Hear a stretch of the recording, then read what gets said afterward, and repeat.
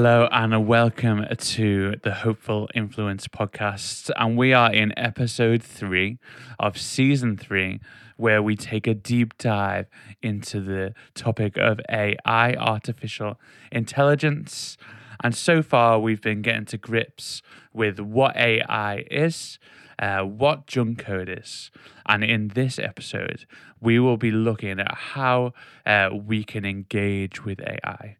Do we make AI in our image? How much space and trust do we give to AI? If God has designed us to steward the world, what does that look like for us? And how can we help AI develop? And how vital Christians can be in its success? So we understand that this is a bit of a narrow, deeper dive into one particular topic. But we're really hopeful that this is us as Christians really engaging with something that will be the future of our world.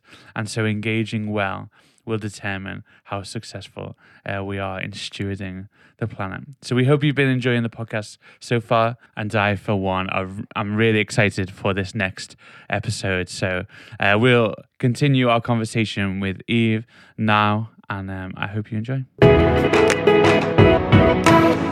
Just coming back to the previous conversation around kind of, we've made this, we're beginning to make artificial intelligence in our image, and the kind of how much space and trust do we give to the creation that we're making.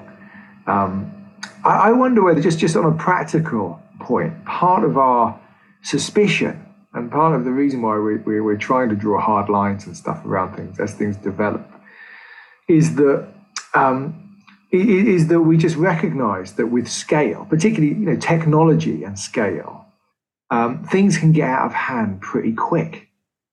Do you know what I mean? You talk, all the stories, all the imaginative novels and things that have been written about, the computer systems that control our nuclear missiles and our air defenses and all the rest of it. And so things can, we're not talking about, building a little robot that kind of sits out the back that we can nurture like a child. Do you know what I mean? With the scale and the degree of decision making that you're potentially handing over to artificial intelligence. I mean, every time we move quickly with technological development, it feels like we're mopping up for generations afterwards. Exploitation of the environment, oil, armament, military power, at every level. We just screw it up. So isn't there a pragmatic kind of thing that says, well, at least we've got to be careful. How does that resonate? Yeah, and again, this is the great thing about particularly the wisdom traditions is we know our propensity to sin, and we know it's very unlikely that we'll do things that always work and are beautiful. But the thing about mistakes is it's about learning from them, and it's about recognizing that God has at least designed us to try and minimize those mistakes and have the capacity to try and do as well as we can, and it's trying to hold tightly onto that design in everything that we do, and not design things vicariously badly, without thinking about it. But it's also to remember that the thing about stories is for the technology of a story to work, there has to be jeopardy and there has to be goodies and baddies. And so generally, when you look at sci-fi, it's all about kind of evil overlords and things. But also there's a different spin on whether AI could be more wise than us. The idea about omniscience is that God knows everything, so God is ultimately wise because there is nothing unknown by God. One of the reasons that we do make mistakes is we just can't see all the information and we can't see all the potential future scenarios that then emerge once we've made our decisions. But AI might be able to be wiser than us. So here's a really nice, very small example from the world of chess, which of course is one of the areas we have optimized AI in. So after Deep Blue, there was another AI that was built. It was called something Snap. It wasn't Snappish, but it was Snap. Anyway, something snappy-ish. And it was a really brilliant AI that was fed as training data pretty much every human game of chess they could possibly get their hands on. So this thing was incredibly smart in terms of the learned experience of every grandmaster there's ever been. And in as you'd expect, it absolutely cleaned up until AlphaZero came along. And AlphaZero was an experiment in just giving the AI the rules and making it play itself. So it had never been infected, if you like, with any human chess playing. It had only ever learned technically and played itself. And what was really interesting is because it had literally played millions of games just with itself, it evolved a strategy which is qualitatively different from a human strategy. So if you remember your chess, your human strategy tends to be about trying to get a massive pile of pieces beside your board that you've taken from your opponent.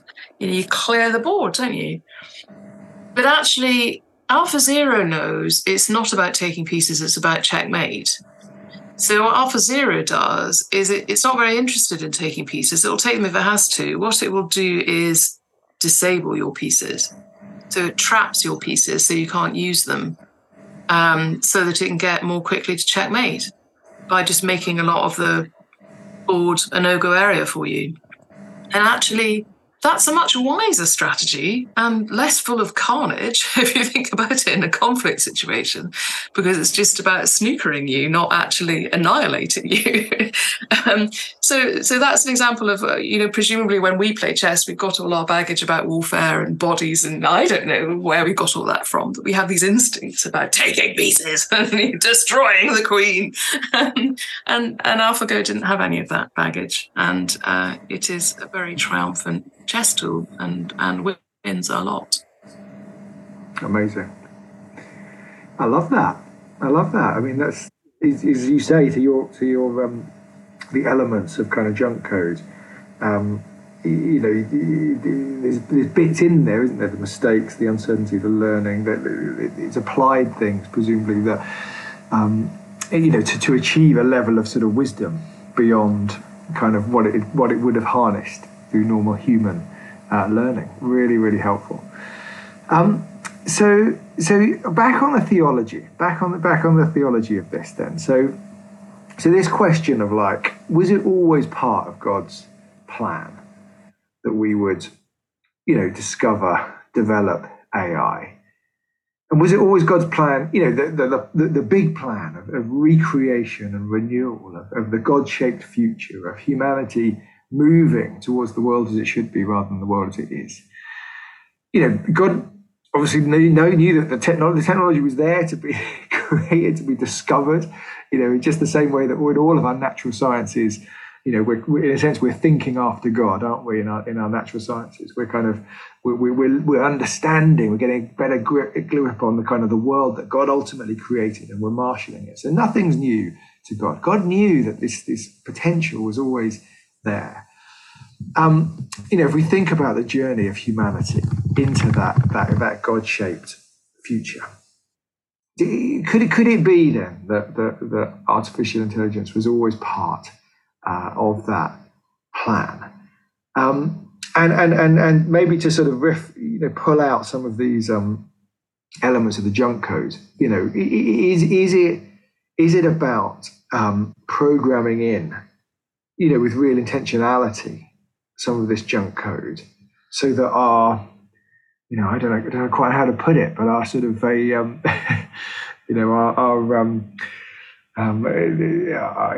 the creation that we have created, that's going to potentially become this partner to us as we journey forward into a new future. Is it about then saying, well, let's have a better understanding of what that, under God, what that creation should look like? And that's the big gamble. I mean, we don't know because we're not I can't even say omniscient because I'm not omniscient. I can't pronounce it. We don't know. But what is interesting is that we have seen this before and we have known. So with eugenics, we knew that was not God's plan. It was not God's plan to design out every sort of human that didn't conform to a particular vision we had of perfection. So I suspect we can learn from that one of the things that we shouldn't be doing is creating one artificial general intelligence that is homogenous, because we know from all our stories that our strength is in our diversity. So we have an incredible range of humans. Every species has an incredible range of diversity within it.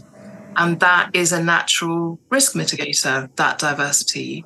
If you have one design, it's incredibly susceptible to virus and attack. And once it's gone, it's over. So we know already that the project of eugenics, I mean, apart from, which design are you going to pick, which is a huge problem, it's also just we don't think that's what God wants. None of us can possibly tell whether God is sort of nudging us into this or not. I mean, this is the whole problem with the human condition, is you just have to bugger on, as Churchill said. But the point of our design is to try and give us a few clues about places we shouldn't go and places that might be fruitful to go. And the big gamble for me is to say, well, look, given that we know that, and given that we've got ourselves into a bit of a pickle, would it not be sensible to say, well, God designed us, and if we're trying to design humans, whether it's their intelligence or anything else about them, why wouldn't we take our own blueprint seriously? And I don't know how that will end. I mean, I don't know whether my book is a recipe for, very swift AI overlord takeover. If we give them all our secret sauce, are we just handing over the keys?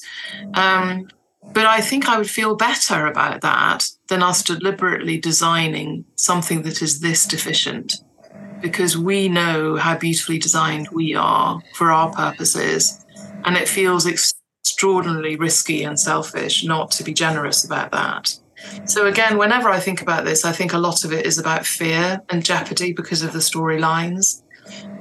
We love that thrill of sitting watching all these kind of movies where will the robots take over, and then we sort of have our popcorn and that it all resolves at the end. But actually, we're kind of living that now, and we need to take that a bit more seriously and think, well, we don't know, but we know a thing or two from how we've treated other entities in the world, whether they are animals or bits of the planet, that we should not be behaving in fear, which is what this control thing is all about. We should be behaving in love. So actually, if we love animals, if we love the planet, if we love aliens, if we love AI, what would we do in generosity towards them? And that's what God put into our design about how we should be relating. And I think it's about how do we keep being the best possible humans we can be in this space. Then I don't think we can go wrong, really, because we're designed beautifully for God's ends. We just need to stay true to our design. Brilliant. It's a bit on the theology of ethics. I might just chuck in, and then I've got a question for you around this gestation period, because that feels like and an early life, because that feels like it resonates with what you're saying there. So on the ethics of the kingdom, I often think as we journey forward as humanity, I like to encourage folks in our community to sort of imagine what life under the lordship of Jesus looks like in any particular sphere of life. It's like, what does more of God look like? What is it? And almost imagining that new heaven and new earth as the perfected world, a universe, creation. What is the next step towards that look like? Not, and clearly God's going to have to do some big work of renewal before we move into it. And we're talking about the life after this physical one, this one that we're experiencing in an existential sense, beyond, death and moving into. So there's a sort of ultimate eschatological change moment before the new creation comes. But in this life, what's the next step towards that future that God has for us? But it's interesting. God seems to have still, whatever the next step is, God seems to have put some boundaries around how much of the kingdom can be realized in our current existence. So, example, Jesus declared all foods as clean. But it seems to me that in this life that we lead, and this is just a personal angle on it, but it seems to me in this life that we lead, killing another animal to eat Now, I'm not a vegetarian. I eat meat, but it seems to me that in the world as it should be, the idea that animals would kill each other to exist seems to be a bit out of sync with the kind of world that God would want for us. I offer that. Also, I mean, just riffing on a few examples, presumably in the world as it should be, we're going to enjoy incredibly intimate relationships with one another. We're moving towards, we're moving towards life where God's drawn humanity deeper into the experience and the union of the Godhead, almost. There's a sense, isn't it, we're being drawn into God. God gives us his Spirit now, and is calling us into that restored relationship with Father, Son, and Spirit. And, theologians have riffed, for years, haven't they, about the qualities of the life of the Godhead and, perichoresis and penetrative relationships within the Godhead. However we understand that, but it can almost look a bit like sexual union. But presumably the ethics of today aren't that we're pursuing deeply intimate relationships with everybody. God seems to have put some boundaries around that within our current life. I'm married to my wife Hannah, and I'm not meant to be pursuing really deep emotional and intimate relationships with other people, because there's a particular one that God said, that's how I'm structuring things in this life. Now, people went up to Jesus and said, well, what about marriage in the ultimate kingdom, in what we're moving into? And Jesus said, well, we won't be married, in the same way that we are today. That restriction, that sort of that demarcation, that sort of marshalling of emotion and commitment won't exist in the same way when everything is put right and all the things are renewed. So we are informed by a vision for the world that is about the life of Jesus and the sacrificial love and the other person-centeredness, the freeing from ourselves, the good care for the environment. There's things we can get a handle on theologically, but there are limits as well, aren't there, to how much of that ethics of ultimately of the kingdom can drop into the present. We can't, so we're not, the idealism that we could, and this is the utopia thing, I think, sometimes, that we think we can create heaven on earth through our own human power, and constructs. And actually, in a sense, we're always going to be waiting, before that great moment of renewal that God does. We're always going to be waiting, we're always going to be longing for the world as it should be. And part of the Christian journey, we know, is that we live with the not yet. The kingdom is now. We do experience the fullness of God. We know his love and his commitment to us. We have that revelation. We're motivated into life. And we can see, the tangible qualities of that, the things in life, parenting, the NHS, the beauties of the world.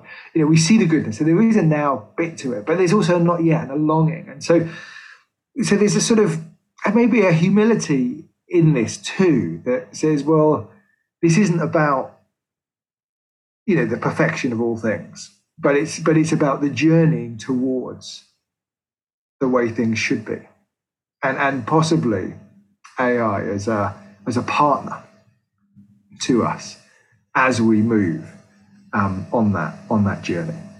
So I mean, you may want to respond to that theological idea, but the particular question, I think, underneath it is this thing around gestation and early life, which is what you drew attention to initially as one of the hinge points of free will, because we, in our application, we've got a guy called Charles in our congregation who works on the ethics committee with the Home Office, and companies up and down the country are saying to the government, legislate us on this application of AI, legislate us, because this technology is moving fast and people are going to be out of jobs and all sorts of implications. We're going to give decision making away into a realm which we don't fully understand.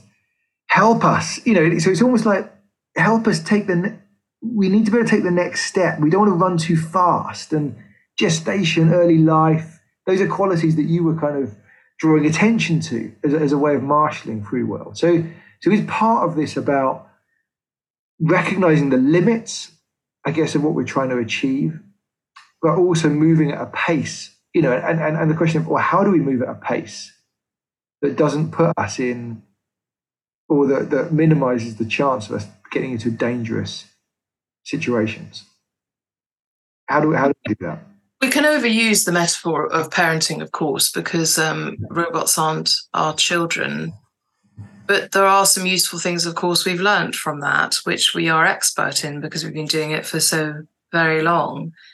And we know when our children are young that we tend to give them more direction and attend more to parameters and safety than we do when they're older, because at that stage we know that they are not capable of making those decisions for themselves. And we manage that child by child, parent by parent, generation by generation, as beautifully as we can. Not always successfully, but there is a genuine attempt in love to get that right every time. I suppose with AI, we kind of birthed this without really imagining what we might have started. And it's no wonder that everyone is in a bit of a panic saying, quick, slam the lids on. It's a bit like that kind of whack-a-mole. The second you've slammed one bit of legislation in, then there's another thing pops up over here you didn't know about. And also there's a vast unknowing because all of this is in private hands. And, we've seen ChatGPT, but we haven't seen what else is out there. So I guess in terms of immediate next steps, there probably does need to be a period of quite draconian regulation until we are clear about some of these basics, because we're not. My concern about that is that the UK's line on this is already quite limited. So the Select Committee recently produced a report about regulation of AI in the UK, and it had a lot of really important things in it about algorithmic bias and auditing of the transparency and explainability of all of these things, and controls about what use you're going to put these things to. And there was a huge amount of really useful stuff in there, but it was predicated on the kind of gas demand monitoring type AI that we talked about earlier. It's quite black box. And yes, of course, it's very dangerous because if you have biased algorithms and you have bad users, there's a whole load of damage that those quite sophisticated algorithmic driven AIs can do, but they are quite containable because they are rules-based, and they don't have the freedom to change their own rules in the way that other AIs might. So the UK's doubled down on regulating that, which is not before time and needs to be done fast and well. But we've already absolutely lost it around the other sort of AI, this frontier AI, where we have already started programming in something that looks like free will because we are giving these things the capacity through self-learning to reprogram at will, to change their own coding. And actually the UK is entirely ducking that. The EU legislation, which is coming on stream fairly shortly, doesn't. It does talk about cognitive AI as a separate sort of thing that needs separate sorts of attention. And the Frontier AI conference in the UK will, I'm sure, do some work to catch up on that. But that's actually the thing that is more dangerous because we just don't know very much about it. So it's a classic human reaction, which is to sort of do the easy bit, which is complicated enough to keep us all quite busy, by the way, but it's kind of missing the point, which is that boat has sailed. So yes, we need to double down and get some basics in place in terms of next steps. But I think it depends which next steps you're talking about, because I think there is some immediate in terms of short-term next steps. But my point about love is, I think, one of the kind of meta-narratives that needs to be driving our entire approach to this, which is that the one thing we know about our religion, and in fact all religions and pretty much all faith traditions and all philosophical traditions, is that they do tend to all come out about love being the primary driver, the primary law, the primary point. So there is actually incredibly wide public agreement on that as a kind of rule. And actually that needs to be something we talk about more, which is, are we coming at this from a fear-based response or a love-based response? Because love doesn't make you stupid, but it makes you generous and thoughtful, whereas fear can just make you panic in a way we're already seeing, which is not very productive and of very little long-term value. So those developers those organizations that are working on cognitive AI and the sort of machines that can reprogram, relearn, have development of the free will. How do we incentivize them to bring in the junk, to program in the junk code, and what is that? Because it's commercial. We're in a commercial world. Is it incentivizing through particular legislation where you're arguing for AI to be marshaled in a particular way, or are there commercial value points that are driving some of that development too? And is it that companies just need to be helped to understand where the development needs to go to make it sustainable and properly? Well, I've kind of got two responses to that, because you can already see with the uptake on uncertainty and the reinforcement learning around mistakes that the developers have realized that we've got some useful smarts on risk management. And that's one way to look at junk code. It's all risk management. So actually, if you're interested in AI safety, it's pretty inevitable you're going to stumble across this stuff eventually. I suppose what I'm trying to do is accelerate that conversation by pointing it out in a more organized way than just noticing uncertainty in CANSA scans or reinforcement learning in those kinds of AIs. I think longer term, there needs to be really important piece of learning from other professions. So I'm sitting in Edinburgh, which was famously the home of the body snatchers and Burke and Hare. And, in those days, you just needed to get a lot of bodies for dissection. So you would if your granny was about to pop a clogs, you'd ring the lads up and then they would come and get the pillow ready. And it took a while for it to be clear that that wasn't cricket and that there needed to be some professional standards and Hippocratic oaths and all those kinds of things to try and make sure that there was a do no harm edict.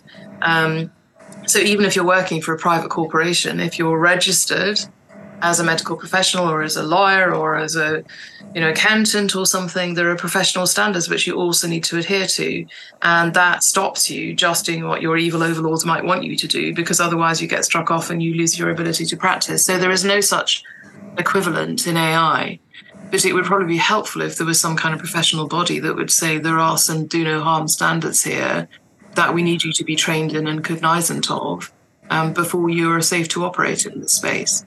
And there have been some calls emerging for that, and that would be something I would very much welcome, is professionalizing that space as a way of putting some more accountability into it. Bro, and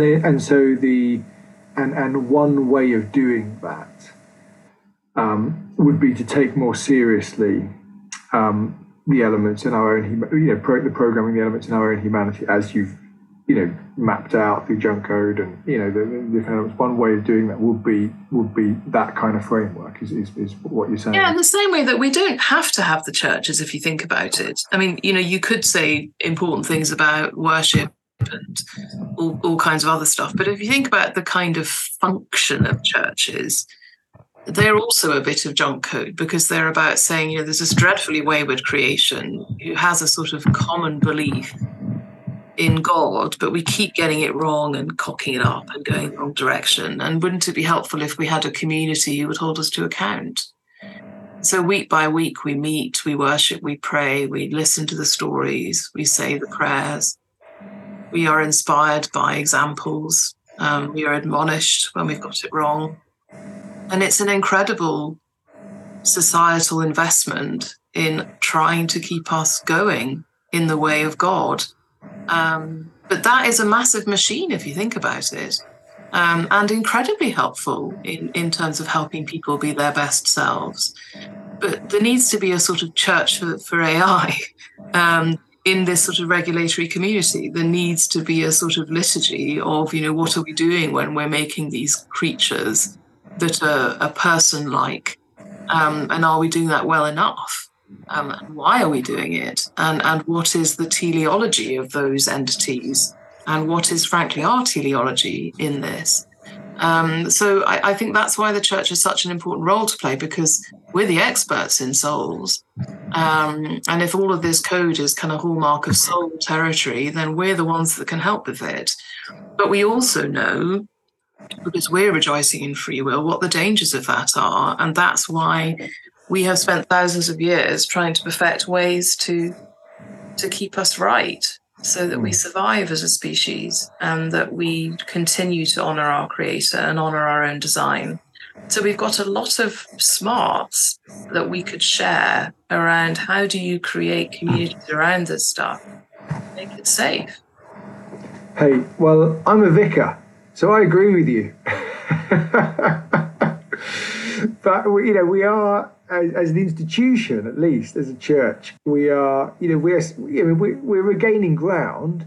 But in contemporary British society, in the last 40 or 50 years, we have been more and more sidelined, haven't we? And our narratives have been mocked, and the individualistic, the move of the sort of the determinate individual, and the advance of our technology, have given people the impression that they don't need the riches of our sort of spiritual tradition, and in many ways the things that have shaped our society and got us to this point and that underpin, I would argue, so much of our common life, are being more and more marginalized, and so for us to find our voice at this table,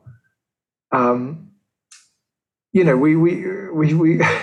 got some challenges. I mean, absolutely, but that's partly because the church has just cocked this up, because we're a human institution as well, and with our own, multiplied junk code collectively. So the church, as you would expect, since the Battle of Milvian Bridge or whatever it was, has got very obsessed with power and status. And for instance, our strategy over the last 10, 20 years, ever since the decade of evangelism, has been about size, and discipling. And of course, there's lots of good things about that, but it is essentially a narrative of power and accumulation and trying to get more wealthy. And that is all about status.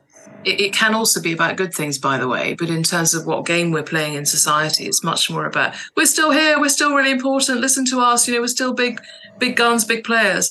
But if you ignore that for a minute and you think sort of soft focus around what the point is of faith institutions in the West, and you look at all the international data there is around what's happening when societies lose their faithfulness, is mental health problems just shoot up.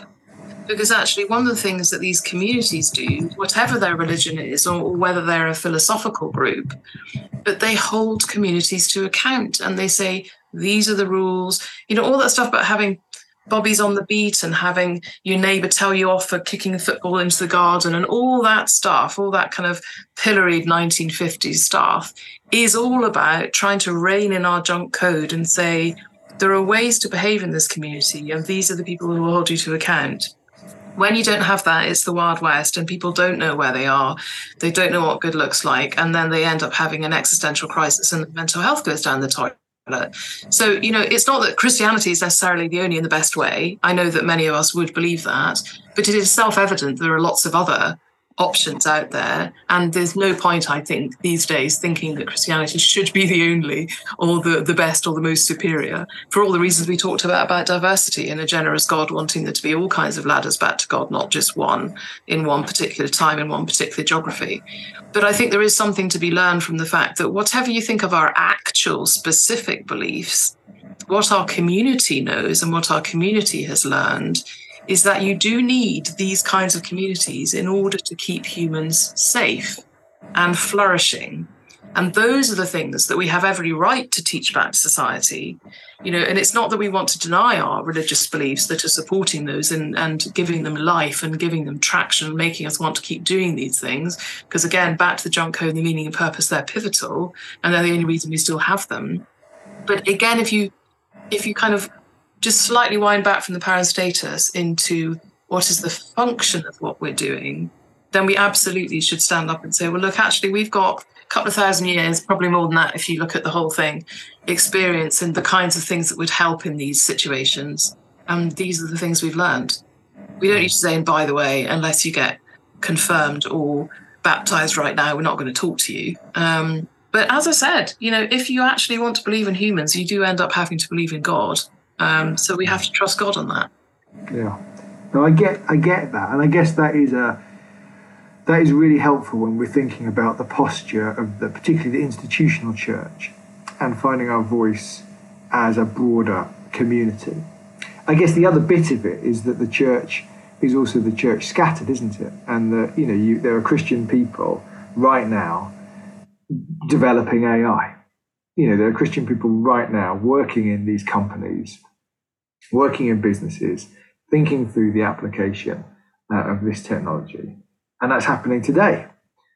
And so I guess the other elements of this, and part of the purposes of this podcast, I guess, and other forms of sort of conversation, engagement, thinking like it, is that what we want to do is we want to equip Christians everywhere, to be able to think this stuff through theologically and think through what their influence looks like in their particular, sphere. So for those people who are engaged in, the technological development of AI, the application of AI, the thinking it through, the legislation, all of that stuff, we want to be bringing it back to a narrative that we share about Jesus and about the kingdom, and kind of resourcing our folks for that. So hopefully people listening in this conversation to this today are kind of drawing on some of that and thinking, well, how do I then apply this, and how does this influence what I'm doing in my workplace right now?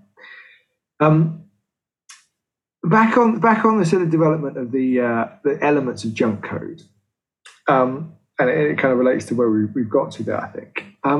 So in terms of telling robots stories and helping them develop meaning, what do you do? Do you tell the AI the AI bots? Do you preach them the gospel? Do you tell them the story that we're? Yes, you absolutely do. And of course, what's really interesting is that Sam Altman, who's behind OpenAI, has recently been criticized because he has a particular guru who is writing him a sort of script that he thinks AI should learn about what the best moral path is. And that's making a lot of people panic because they say, well, who chooses which is the script? And my goodness, don't we know from eugenics that is the entire point? And I guess my concern for everyone working in AI is that it is a very homogenous community in many ways, not necessarily in terms of ethnicity, but certainly in terms of personality type. And that personality type is what is being programmed in as a kind of invisible default, because it's not seen as a personality type. It's just the way things clearly are, because everyone is thinking like this around me. And as I said earlier, our strength is in our diversity. So there is something really, really crucial about how are we naturally bringing all of that in to everything we're doing on AI, because God's creation is very diverse, and that's one of God's rules. And so we need to be thinking very carefully about that. So I think there are some really big challenges for us in trying to think about how do we inculcate that as a posture, if you like, and how do we get alongside people in AI to help them not only reflect on what questions they may not be asking, but also who are they asking questions of in terms of how are they approaching this task. Because again, the narrative is private ownership and competing organizations. And they're incentivized to be covert, not share information, not collaborate, race to the top, all that kind of thing. So, but back to your particular point about meaning and stories, there's no reason why we can't just put everything in and let the AI discern. I mean, what's really interesting is what AI is particularly good at is pattern spotting. And as I mentioned with the example of AlphaZero, it very quickly spotted a strategy that humans had kind of not noticed before, actually. A bit like that funny walkie robot suddenly deciding to look at my facial expression to guide it in how to learn how to walk, which I don't think we'd ever really noticed was a thing before. So we can learn a bit from AI. And I wonder what AI would say to us if every single wisdom tradition we could possibly get our hands on was fed into one of these things, and it had access to every story we've ever captured over history, what it would make of the patterns. Because I bet you there are some. We already know from human efforts on that there are definite patterns within stories, and there are definite patterns within sort of moral rules for behaving. Things like the golden rule and love and all of these things, we already know they tend to come out in a human analysis as being kind of meta objectives or meta rules or, trends and patterns. So rather than there being a big fight, which is this is the Google version of worldview and this is the OpenAI version of worldview and this is the whoever else, the Chinese version of worldview. If we just bunged the whole lot in, I'd be really interested to see what AI thought would be wise. Because presumably God has a handle on every single story we've ever told and every single meaning we've ever made out of everything. And so I wonder what it would be like if AI had that too. Could AI become a Christian? Of course. And I would think that we get very worried about consciousness in AI. It's become a huge distraction because it's quite a useful thief of time and keeps all the philosophers very busy so they don't notice what's really going on. But of course AI could make any of these decisions. AI could become an anarchist. AI could become a Conservative Party voter or a Green Party voter or whatever it wanted. I think what tends to worry us is we're not sure what that means. Me deciding to worship something or believe something feels like a thing to me because it's part of my subjective experience, part of my personality, my life choices, my consciousness. If an AI did that, we don't know whether that's copying, whether that's got integrity. We don't know because we don't know AI yet, and we don't know what AI will become capable of. And I think as a vicar, we see this again in loads of movies and stories. There's a big question, which is at what point do we go to General Synod and say, do we start baptizing them? And that's a really big question. What would your threshold be? And then that asks you some very big questions about what are our thresholds anyway.